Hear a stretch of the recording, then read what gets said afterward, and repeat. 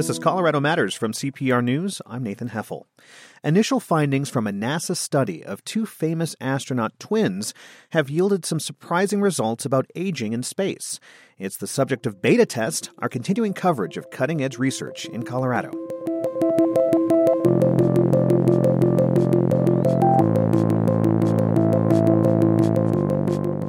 The findings come from researchers at Colorado State University in Fort Collins, and their guinea pigs are Scott and Mark Kelly, who are identical twins.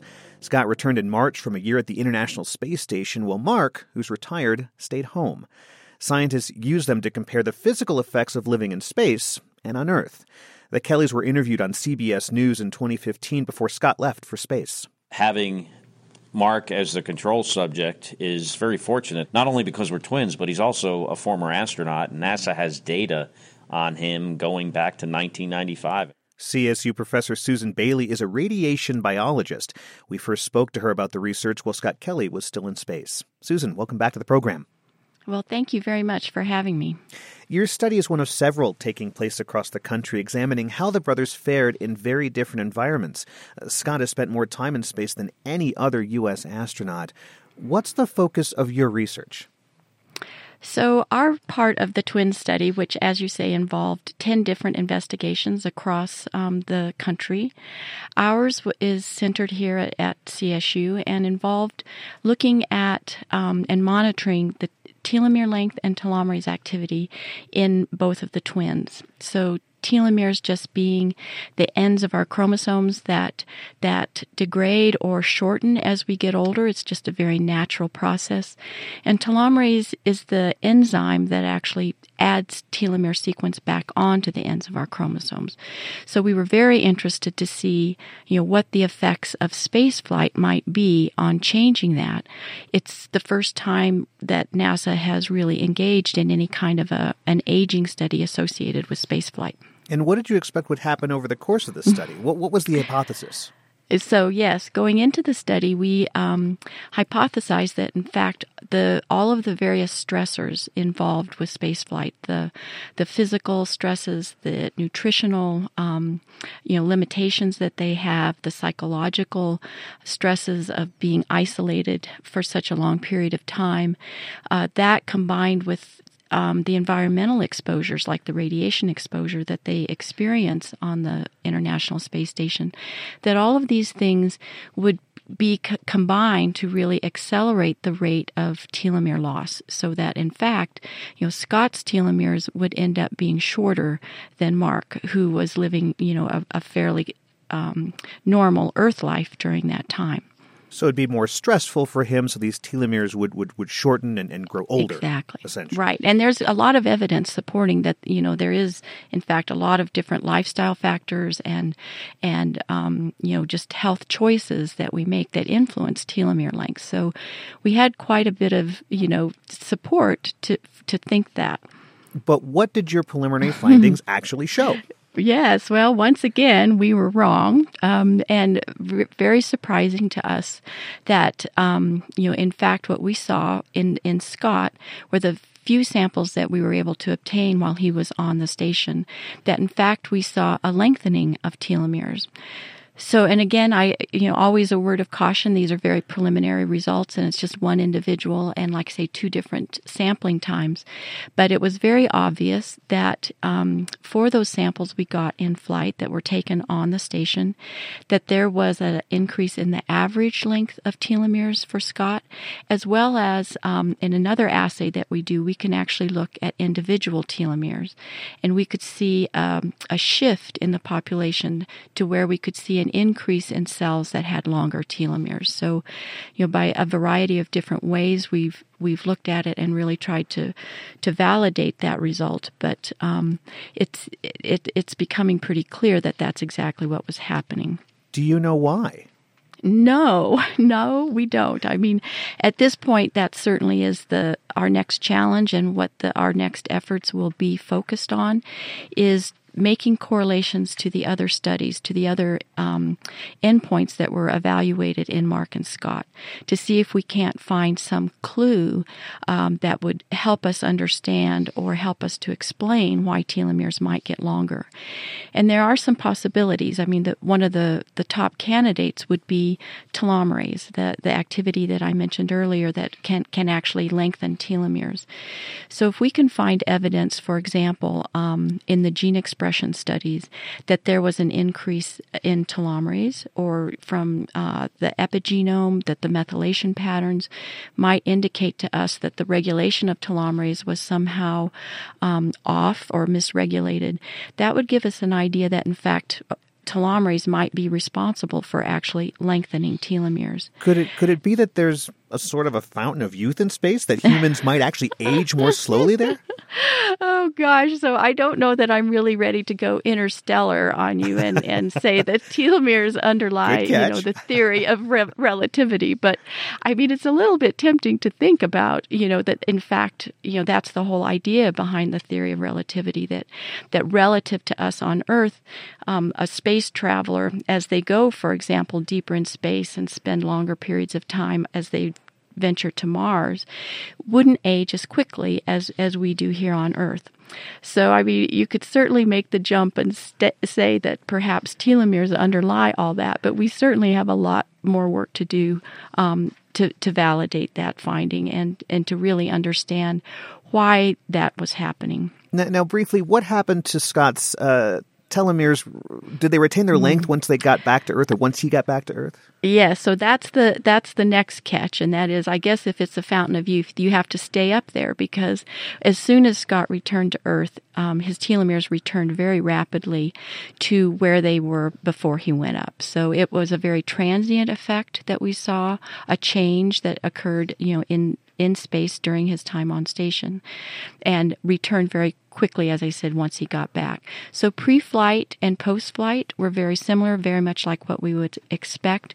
And they were also very similar to Mark. So Mark and Scott's telomere lengths were very similar.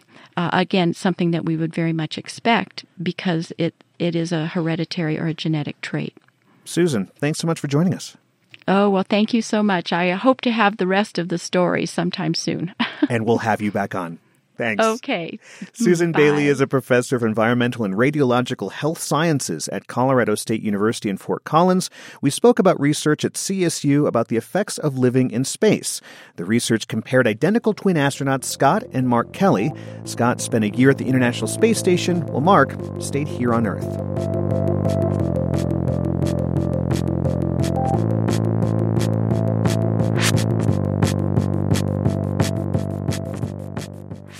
The A-Line train that takes passengers between Denver's Union Station and the airport has had trouble since it opened last spring. CPR News has obtained emails from RTD and the Federal Railroad Administration that show the two agencies disagreed on basic facts and how to communicate those problems to the public. CPR's Nathaniel Miner talked with Mike Lamp about what that means.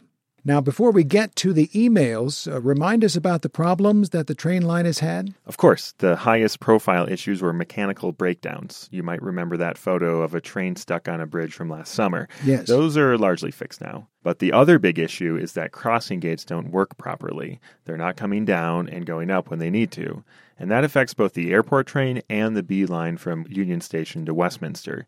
So RTD and its contractor, Denver Transit Partners, have stationed flaggers at each crossing since each line opened last year. Also, trains have been blowing their horns at intersections, which has residents in North Denver pretty ticked off. Understandably. These emails that we mentioned, where did you get those? I got them through an open records request, which allows anyone to get documents from public agencies, including emails. And they're from October of last year. And what do they say? They show the head of RTD's communications team, Nate Curry, trying to get on the same page with his counterpart at the Federal Railroad Administration, or FRA. Okay, and that is kind of to be expected. What did you find interesting about that? The FRA is an independent agency. It regulates RTD. They've allowed the trains to keep running while RTD works to fix the crossing arms. and the FRA disagreed with RTD's talking points. It called one of them flat out inaccurate. And what were those talking points? There are things that we've been hearing from RTD through this whole process as they've explained to media why issues have persisted.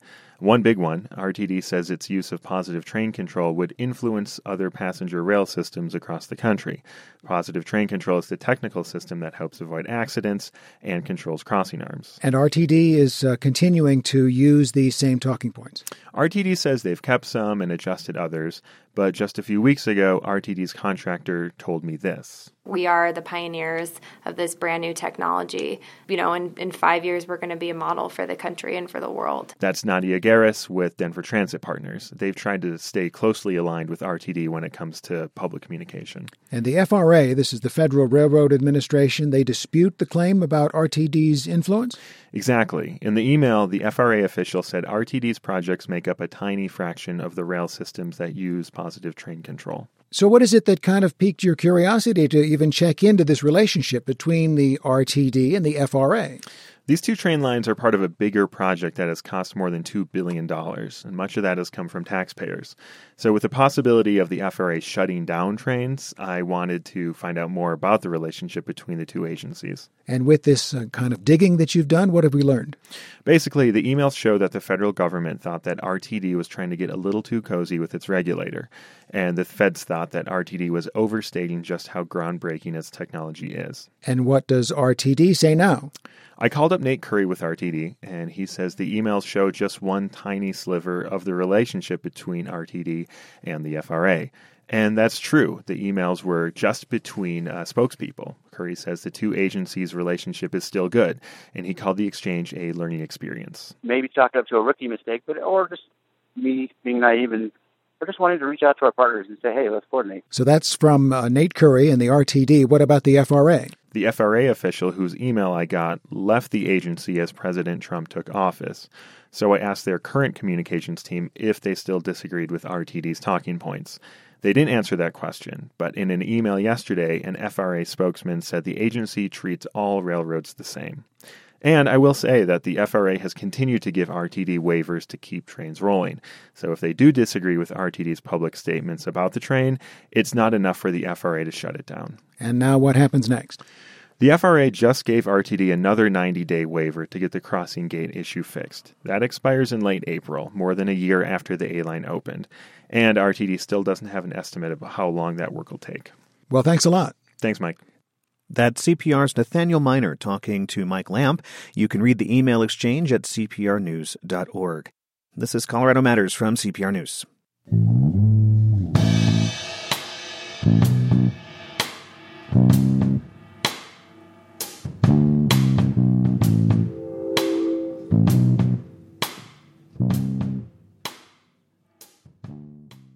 Professional snowmobiler Colton Moore suffered a serious spinal cord injury last month at the 2017 X Games in Aspen.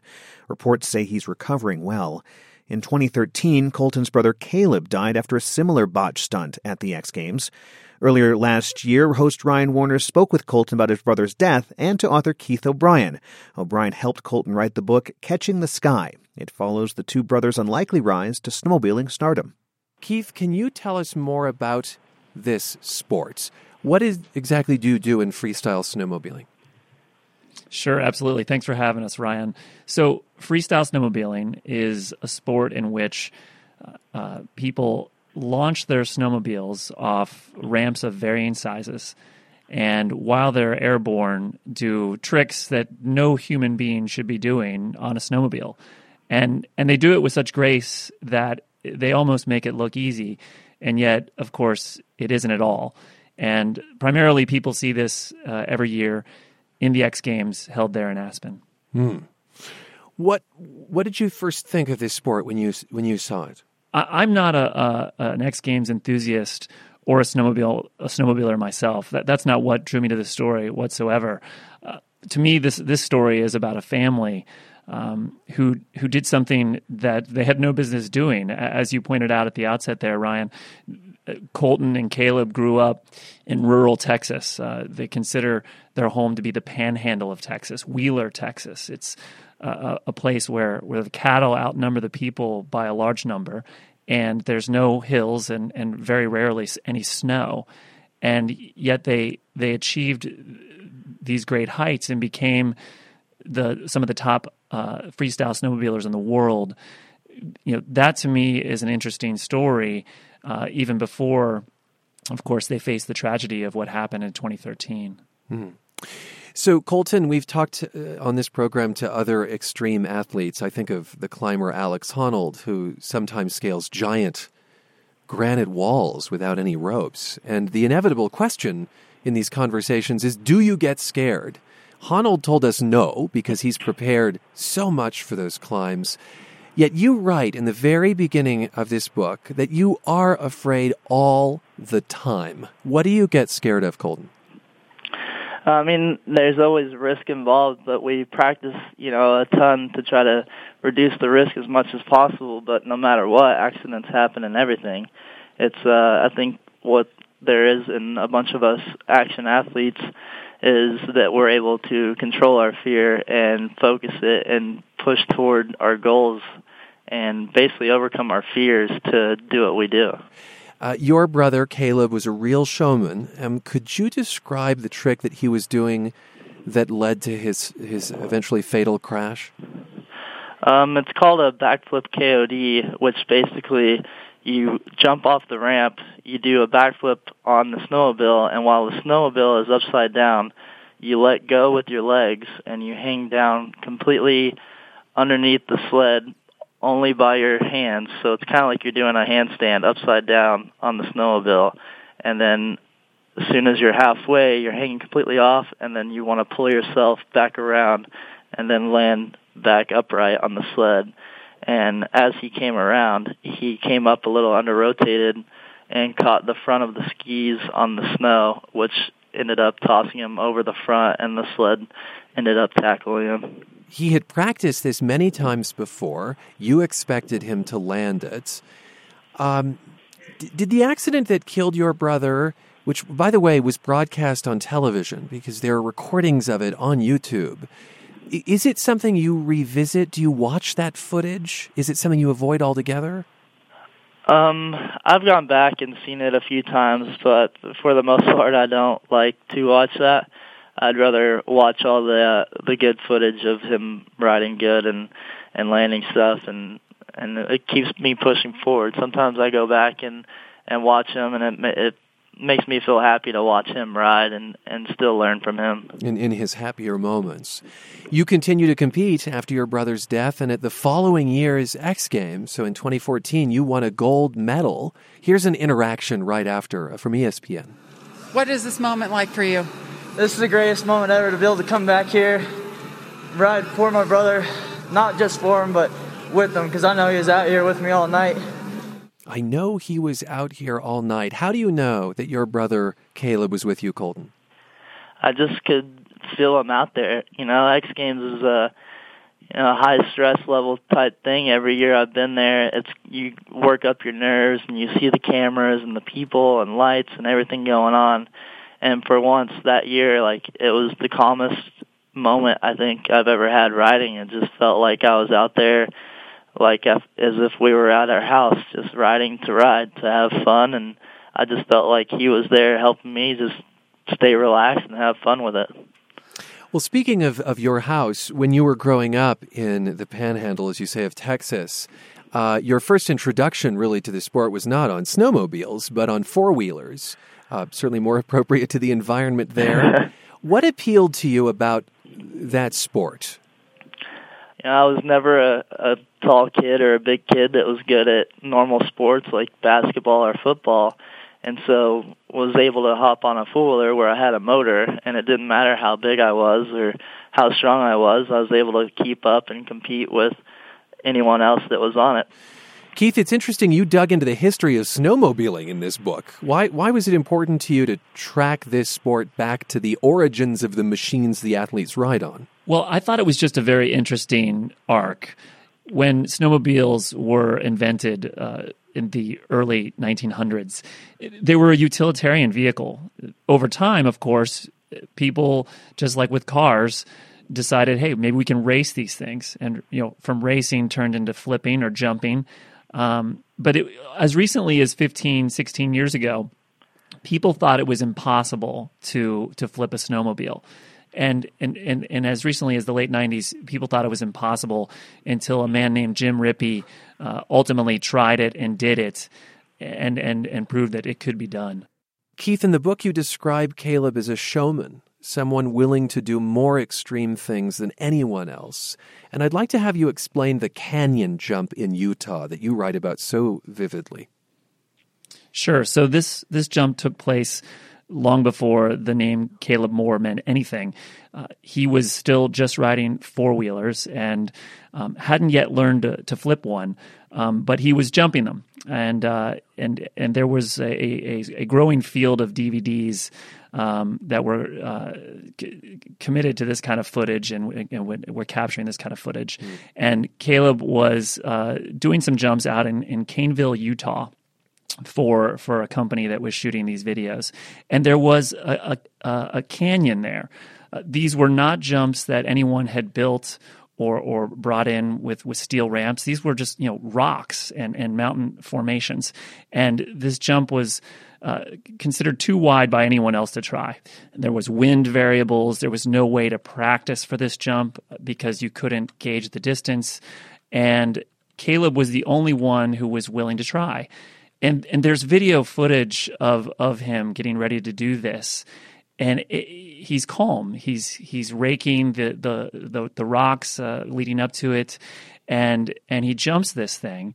And you see these other guys who take risks just like Colton does every day.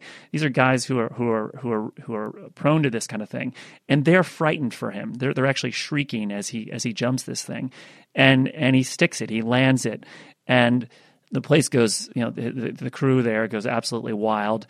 And the first thing Caleb says is, I got to do it again. I think I can hit it better this time.